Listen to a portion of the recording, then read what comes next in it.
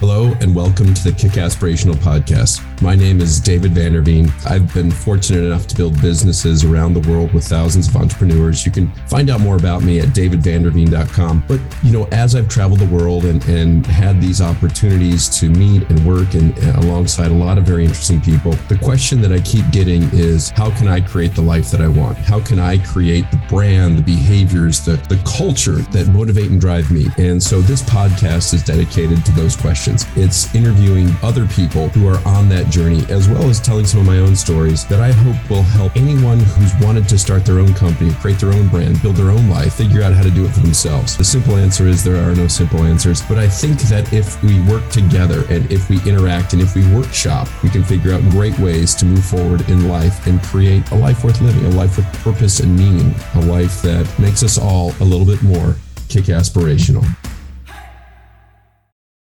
Welcome to the Kick-Aspirational Podcast. I'm Dave Vanderveen. Today we've got SEAC John Troxell, or John as we call him. He's a military ambassador for the Nirvana Super brand. We're really excited to have him today. I'll read his bio a sec. He's had quite an impressive career. He's a retired U.S. States Army senior non-commissioned officer, served as the third senior enlisted advisor, the chairman Joint Chiefs of Staff. This position made him the most senior enlisted member of the United States Armed Forces. It's pretty high up there, John. He enlisted in the U.S. Army in September 1982 as an armored reconnaissance specialist and graduated from one station unit training at Fort Knox, Kentucky. Served over 37 years in the U.S. Army. Thank you for your service. Thank you. And Troxell's 5 combat tours of duty included making the combat parachute jump and service in Operation Just Cause in Panama. You served in Operation Desert Shield and Desert Storm, 2 tours. Yeah. In Operation Iraqi Freedom and Operation Enduring Freedom in Afghanistan. So you've been in some sandboxes, you've been in the jungle, you've kind of done it all here. Yeah, kind of done it all, yeah. That's amazing. And then since your retirement, you started PME Hard Consulting. Yes. That's a combination of fitness and nutrition and how to be your best.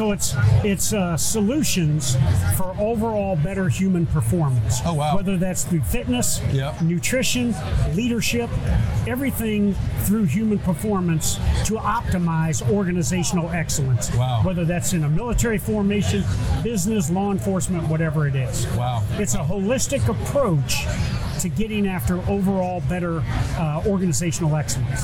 And where do people find out about that? Do you have a website that they can they can go to pmehard.com. pmehard.com.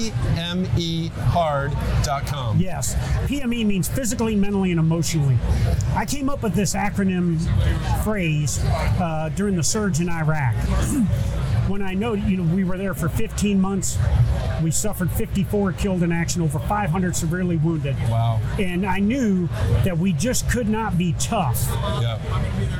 Physically, we had to be ready for the conditions in the enemy. Mentally and emotionally, we had to be ready for the enemy, but also for the losses that we could take, but also some of the horrific stuff that you see happening to innocent civilians on the battlefield. Right. And what we saw there in terms of women being tortured and killed, children being tortured and killed by these insidious terrorists. So I came up with PME Hard as a concept to be in peak operating capability to face the conditions we could face on the worst day of our life in combat.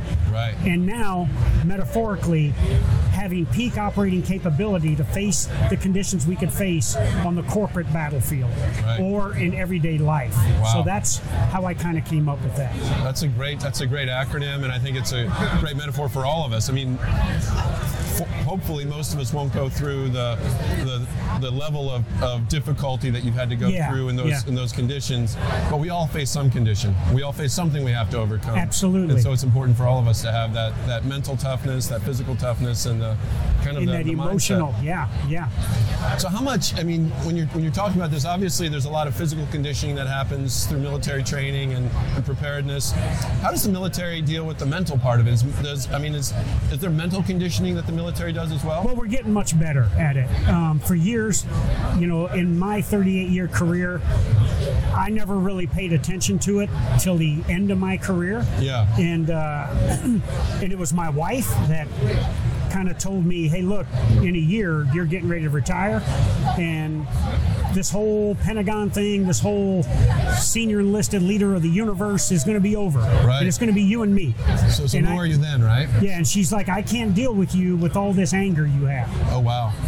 So I just thought, being a sergeant major, I'm supposed to be an angry dude, and enforcing discipline, and stuff like that. But what I didn't realize is that I had repressed anger. I had emotional baggage from these 5 combat tours I had. And so I went and saw a behavioral health specialist, and it was the best thing I ever did. Oh, wow. I became a better leader. Yep. I became a better husband, a better father, a better grandfather, because now I was getting after an aspect of my health that I had been pushing aside. And so was a lot of that awareness? Was it just being aware of it and knowing that you were doing it? Absolutely. Okay. It was bringing out that I am aware of what I'm doing, and then learning skills through breathing and everything. So running out of ammunition in combat is a bad day. Yeah, that's one of the worst things that can happen, right? That's when things can really mentally and emotionally go bad. Running out of coffee creamer in your kitchen after you come back for combat is not a bad thing, but it can trigger, the same response, right? The same response as running out of ammunition in combat. So we've got to continue to get after the mental and emotional aspect of taking care of our warriors and our veterans, but more importantly, for every American citizen to be able to deal and cope with some of the things that they go through in everyday life. So the military is getting a lot better with this mental and emotional wellness, trying to eliminate any stigmas associated with seeking help, but also making it a part of every day we do physical training in the morning. Okay, well, let's continue to get after the mental and emotional aspect through mindfulness, through meditation, and things like that. So we're getting better. We've got a ways to go in the military, but we're getting much better. Well, and it seems like, too, you're just starting, not just starting, but it feels like with the most recent wars we had, PTSD became something that we actually started paying attention to. Absolutely. I have a lot of friends in Special Forces. My college roommate was a former Navy SEAL. He was a Navy SEAL and then worked in some other military groups afterwards. And I noticed with him and some of his friends that some of the difficulties, he was killed ultimately, but some of the things that I noticed with some of his friends is, their marriages haven't survived. They've struggled to shift from the things they had to deal with over there to civilian life when they come home. Sure. Because the transition's not easy, and early it seems like one of the strategies was, well, just put them in, a city in Germany for a month and let them decompress and then bring them home. Yeah. Let them take it out there. So to that point, so we call it crossing over. When the warrior goes into battle and they kiss their family goodbye to get on that plane to go, they know that there is a chance they won't be coming home. Right. And in order to deal with that day in and day out, that this might be your day that you kill, we call it crossing over. Mentally and emotionally, you cross over that death is inevitable in combat. Right. And you can't control it. Right. Now, don't get me wrong, physically, everybody wants to come home and you want to live, okay? But you know that the enemy gets a vote. So mentally and emotionally, there's this crossing over, which is why you see a lot of heroic stuff in combat. Right. Because when we that's where your mind is then. It's like, absolutely.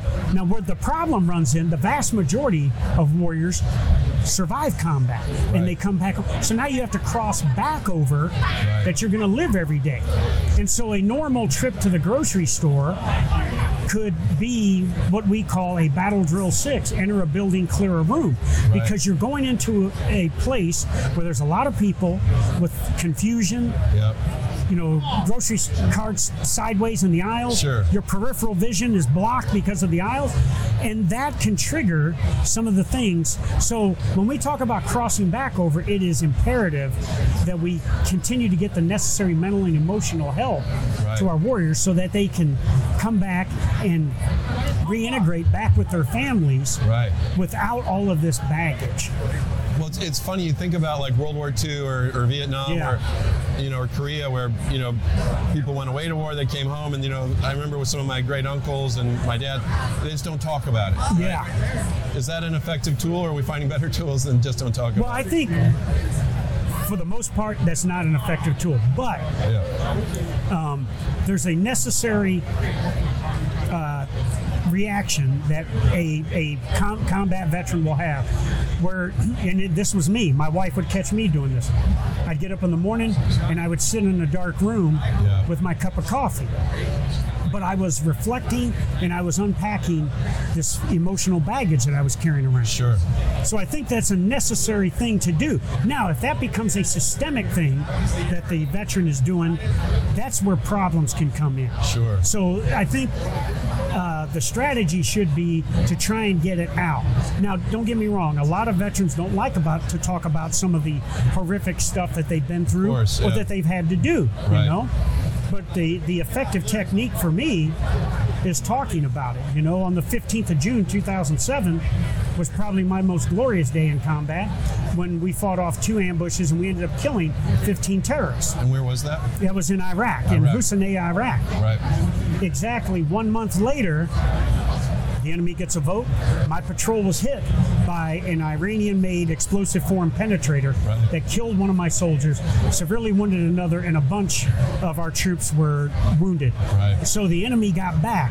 So the point is, you have these highs in combat, but then you have these tragedies. And through it all, you have to deal with that and develop coping strategies, whether that's through therapy or whatever. Or, you know, some veterans may need service dogs or service animals, or they may need pharmaceuticals. But the bottom line is we've got to eliminate a stigma associated with a service member or a veteran or anybody in life going to seek mental and emotional help. Right. Doesn't mean they can't go back and fight again. Of course. Doesn't mean they can't be at peak operating capability with a corporation or whatever. It just means that they need this kind of strategy and assistance to keep them at peak operating capability. That's amazing. I think a lot of it too is people being aware that it's happening, and it's not just happening to them. They're not alone. That's right. There are tools, there are people who can help, and that this can get solved. Absolutely, yeah. There are so many avenues out there for assistance, and it's not a sign of weakness to say, hey, I might need to talk to somebody. Right. It's a sign of strength. Right.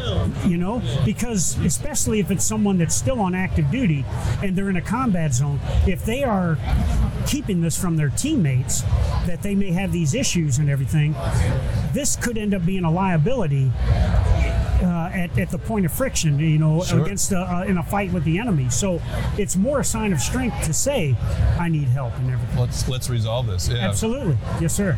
So tell me about some of your mental toughness. You know, I know you parachuted into Panama, and this was to help Noriega find a new home. Absolutely. Yeah, to bring Noriega to justice. And so tell me about the mental toughness. Like you're coming out of a C4, a plane that you're parachuting out of. What was that like? You don't know what you're landing in. You have an idea, but what's that like? Yeah. So, you know, we do so many sets and repetitions in training for that kind of scenario that when the call came, and this was 1989, no notice call. I kissed my wife goodbye that morning. It was during the Christmas holidays. And did she know where you're going? No. Yeah. And you know, there's no cell phones. Did you know where you're going? Not initially. Yeah. But when I found out, I was like, okay, my wife will find out sooner or later that I'm parachuting into combat. This will be in the news in a minute. And that's where she found out I was in combat. But so we were kind of numb to the process, but the instincts took over from the sets and repetition of preparing for it. Of course, yeah. That when I bailed out of that airplane over Torrijos Airport in Panama, and the Rangers were already on the military airfield kicking the crap out of the Panamanian Defense Forces. Right. So I knew this was the real deal. We just got to rely on our instincts. Hit the ground, get on our equipment, get it into operation, get it up to our assault objective, and continue to get after defeating the enemy. So instincts took over. How long did it take from the time you left that plane until you had kind of taken control of Panama? It took about 4 or 5 days. Yep. We parachuted in on the 20th of December, 1989. Christmas Eve, it was basically, we had the enemy basically neutralized. Now, Noriega's Dignity battalions, his kind of ruffian gangsters. Secret guys, Yeah, secret guys. They were still out there doing some terroristic kind of stuff. But for the most part, Noriega himself had holed up in the Papal Nuncio chapel in downtown Panama and everything. So it was basically over by Christmas. Okay. So in 5 days, we had the country back under control. But it came at a cost. with the 82nd Airborne Division, we had 4 paratroopers killed in action. Overall operation, there were 18 Americans killed with several hundred wounded. Wow. So it came at a price. And think of this. The day before, the day we got alerted, everybody in that division thought we were going to be on half-day holiday schedule. Oh, wow. And the next day, we were fighting in combat. Wow. And for 4 of those young men, they gave their life in defense of freedom 24 hours after we had deployed, or over the next 5 days. So you have to be able to flip a switch effectively. Absolutely. And so when we talk about crossing over, I mean, when all of a sudden, back then, no cell phones, the landlines get cut out of for security reasons. Yep. And it's just like, well, I hope my wife gets notified on what I'm doing, but I'm not coming home tonight, and I'm not going to be coming home for a while because we have this enemy that we have to defeat here. So I got to go do my job. Absolutely. That's amazing. Now, you started at a battalion level as a sergeant major, and then you moved up to SEAC. Yeah. Explain to us what SEAC is and how, because this podcast, Kickasspirational, is about breaking through barriers in life. So mindset, all this stuff plays into it. But you've broken through some barriers in the military. Absolutely. These are some pretty big ceilings that you're kind of breaking through. Yeah. What's SEAC? How did you break through it? And how did your work and your mindset change when you went from, sergeant major, the guy kicking everyone's butt, being getting prepared for battle and for being in the military versus serving the Joint Chiefs and the things he had to do at this higher level? Yeah, so that's a great question, and I'm glad you asked it. The senior enlisted advisor to the chairman of the Joint Chiefs of Staff is the senior enlisted person in the Department of Defense. That position, you advise the chairman of the Joint Chiefs of Staff as well as the Secretary of Defense. Wow. And so for me, for 43 months, I advised Marine General Joe Dunford. He was my immediate boss. And then Secretary Jim Mattis. Yep. I started off with Secretary Ash Carter, God rest his soul, for the first year. Next 2 years, was Jim Mattis. I finished out my last 5 months advising Mark Milley, the current chairman, and Mark Esper, the Secretary of Defense. So when you're at a battalion level, you are clearly at the tactical level, and you are focused on the battle tasks that battalion and the soldiers have to operate on. Right. As you go up through the ranks, you move from the tactical to the operational to the strategic level. And when you're the SEAC, there's two things that I focused on. Delivering the why to the troops all over the world. What were we doing with our national defense and our national military strategy? Why were they in places like Syria, Iraq, Afghanistan, Somalia, Libya, Yemen, South Korea, Colombia, all of these places that were contentious? And giving the pulse of the force back to the chairman, the SecDef, and the administration, letting them to know what was going on with the troops in the field at the tactical and operational level. So, I had carte blanche to go anywhere in the world. My battle space was the globe. And I tried for 4 years, 270 days out of the year, to get to where the troops were at. So if I had to go in front of Congress, I could speak from a position of experience. Right.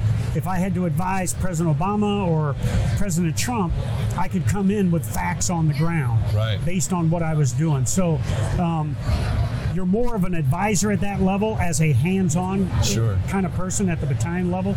So the 20 years that I was a command sergeant major, I had to evolve as I moved up through the tactical, operational to strategic, because at the strategic level, it's no longer about battle drills and haircuts and cigarette butts and not all the tactical stuff. It's about what information or nuggets can I give the chairman and SecDef so they can give best military advice to the President of the United States. And you had a lot of changing tactics and strategies when you're, Absolutely. When you started in the Middle East, especially with the Iraq and then Afghanistan-Iraq wars. You learned a lot there, right? Absolutely. What were some of the biggest changes in strategy that you had to learn to communicate to the soldiers from, maybe where they started as a conventional force, moving into more of a less conventional? For them to understand, and I know we're going to talk about the book in a second, but I talk about this in the book, but that the battlefield is dynamic in that it changes every day. Right. And the enemy is whoever it is, whether it's a nation state or it's a non-state actor, they are going to look for tactics, techniques, and procedures that will allow them to have a competitive advantage. Right. So my message to the troops is you have to be a learning warrior every day. Right. You have to study the enemy because the enemy is studying you. You have to refine your battle drills and your techniques and procedures on how you get after things, and you have to continue, especially over a long tour, fight the devil known as complacency. Right. And again, because the enemy will evolve and they will look for ways to gain advantages. Looking for weakness, right? Absolutely. Yeah. Yep. Gaps and seams in our security and how we're operating, and they will look to exploit that. Yeah, and they're not. It's not a head-to-head battle. It's not a conventional warfare. They're looking for flanking strategies, ways to get in there and infiltrate. And they're looking for potentially soft targets. Right. Somebody that is complacent, that is, well, we've done this for 3 weeks straight and haven't been attacked, so all of a sudden they get into this monotony and the enemy picks up on it, and that's when they will pounce. It's predictable. Yeah. So tell me about your book, because I know you've got this great new book, Surrender or Die. And so this is, you hold it up to your camera, I'm going to hold it up to mine too. Yeah. Surrender or Die. This is a new book that's just coming out. Yeah. Reflections of a Combat Leader. Tell me about Surrender or Die and why did you write it? What's it about? What can we learn from this? So this is my memoir. Okay. From a guy that grew up in Davenport, Iowa, and was kind of a Walter Mitty, an ineffectual daydreamer that had thoughts of being like Patrick Willis and being an NFL football player, but didn't have the talent or the drive to be that. To being from that to rising up and becoming the senior enlisted person in the Department of Defense and serving in 5 combat tours. So this is my memoir. I talk about my military career, but I also talk about the challenges that I had to face in combat. I talk about post-traumatic stress disorder. I talk about, a couple of years ago, surrender or die is a phrase that I used in a quote that I kind of gave publicly to ISIS and any other terrorist. And I told them they had 2 options. They could surrender or die. Yeah. And the United States is a peace-loving nation. If they surrender, we will treat them humanely, provide them due process in a court of law. But let there be no doubt, if they choose not to surrender, then it's die. Then we're going to kill them with extreme prejudice, whether that's dropping bombs from the greatest air force on the planet, shooting them from the greatest Army or greatest Marine Corps, or if need be, beating them to death with our military shovels, our entrenching tools. Yeah. And when I said that, it did what I hoped it do. It inspired the troops. It intimidated ISIS. They even started talking smack about me on their French propaganda webpage, which I in turn started talking smack about them. But the bottom line, a leader at the strategic level, especially when you're the SEAC, the best thing you can do is provide inspirational themes and messages that the troops will take and grab onto, and they will run with it and continue to get after their mission. Now, when I did that, there were some in Washington, D.C. that thought I was using harsh language when I was talking about the realities of combat. And there were some in the Pentagon, too. It wasn't the chairman of SecDef, but others. Well, in the end, this started down a roller coaster where I ended up getting suspended pending an investigation because of toxic language, harsh, the way I was dealing business. Harsh it started with that, It started with that, but then it spilled over to some... Got political. Some mediocre performers who didn't like what I was saying, who filed this complaint against. So for 6 months, I was in a closet in the Pentagon, couldn't go into my office or anything. I talk about it in the book too. But in the end, I was exonerated for the most part. There were some minor things that I was held accountable for, nothing big, by General Dunford. He gave me a counseling statement. He put me back to work. And so I talk about surrender or die as, now metaphorically, surrender or die is anything associated with interfering with our goals or in what we're doing in business or what I'm doing as a family, and metaphorically or real threats have 2 options. They can surrender or die. So I just wanted to tell my story, because you hear generals all the time to write memoirs and admirals write memoirs, but you never see a senior enlisted guy do it. That's awesome. So I wanted to do it, and it got released last week on Amazon, and it is the #1 new release in Afghan and Iraq war history. So I thank all the people out there that have bought the book, and I'm hoping it brings the same inspiration that my career brought to me and to my family.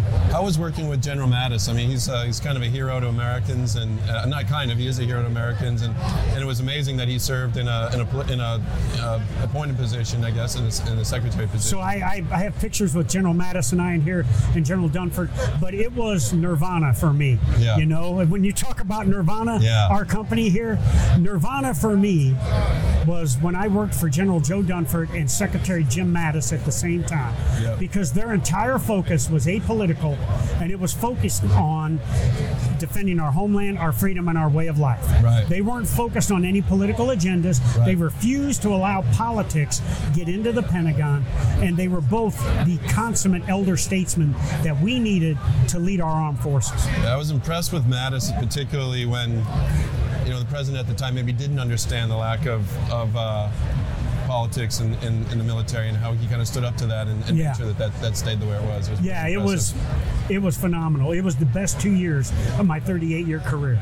So just to kind of put a little bit of a bow on this, you deal a lot with nutrition now. You tour a lot, taking the troops around the world. How does HMB and Nirvana Super tie into what you talk about and being ready for the field and being ready with all the lean muscle you need to be effective? So throughout my career, our commissaries and exchanges, the military has used food as a comfort item. Right. Every time someone leaves a unit, we have a big feast, and it's usually burgers, fries, and apple pies. Sure. If somebody comes into the unit, we celebrate them coming in, and we have this feast and everything. And I saw in combat, in Iraqi freedom during the surge, how the poor nutrition and the lack of focusing on functional fitness was harming my troops. Right.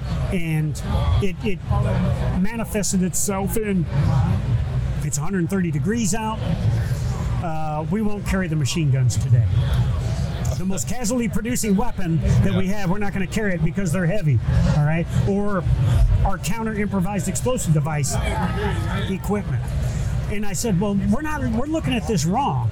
If this is what we need to carry in combat, and these are the weather conditions, and this is the enemy, then we need to adapt to that. How do we condition ourselves to be effective Exactly. in that? Yeah. So my focus since I've been retired is getting better for you choices into our commissaries and exchanges, and look at them more as a potential kind of Whole Foods kind of market. And let's get things like Nirvana, with HMB, with D3, with electrolytes in it. Better products that will allow for better performance, and in the end will end up with better efficiency on the worst day of their life in combat. That's why I am so proud to be a military ambassador with Nirvana and get this product to our troops. Maybe we could even get these shots into the MREs. That'd be amazing. This would be phenomenal. Yeah. I remember when I was in Iraq during 2007 and 8. 15 months every day out in that heat of Bakuba province in Iraq. What I would have give if I'm at a security halt on a patrol and taking a knee, that I could have pulled one of these out of my assault pack and chugged it down. Going. Yeah. But instead, what we had then was these sugary energy drinks and everything that were, over the long haul, caused more harm than they did good, you know? Right. So, this is exactly, these need to be in a meal ready to eat so that the troops could have these. Pull them out of their pockets and chug them and keep moving. So to the troops out there, we're coming to you. I'm coming to a base near you soon, and we're going to get you after Nirvana Super products so that you can be best prepared to take down any threats to our freedom, our homeland, and our way of life. Boom. Thank you very much. Thank you, brother. I really appreciate you coming today, John. Yeah, appreciate your ambassador status with Nirvana and all the hard work you do for our troops, for our freedom, and for this company. Thank you Absolutely. very much. It's an honor. Cheers. Thank you for the Cheers, chance. Man. Yes, sir. Appreciate it. Yeah. Thank Thank you for joining another episode of the Kickasspirational podcast. You know, the most important thing to remember is this is not a spectator sport. What I'm deeply interested in is hearing about your stories and answering your questions. What does your life look like? What are you trying to accomplish? What are the barriers that you're trying to break through? Because at the end of the day, the Kickasspirational podcast is about helping people break through barriers of their own. I'd love to hear what you're working on. I'd love to join you in your battles. And most importantly, whatever you do today, please, among all other things, be Kick-aspirational.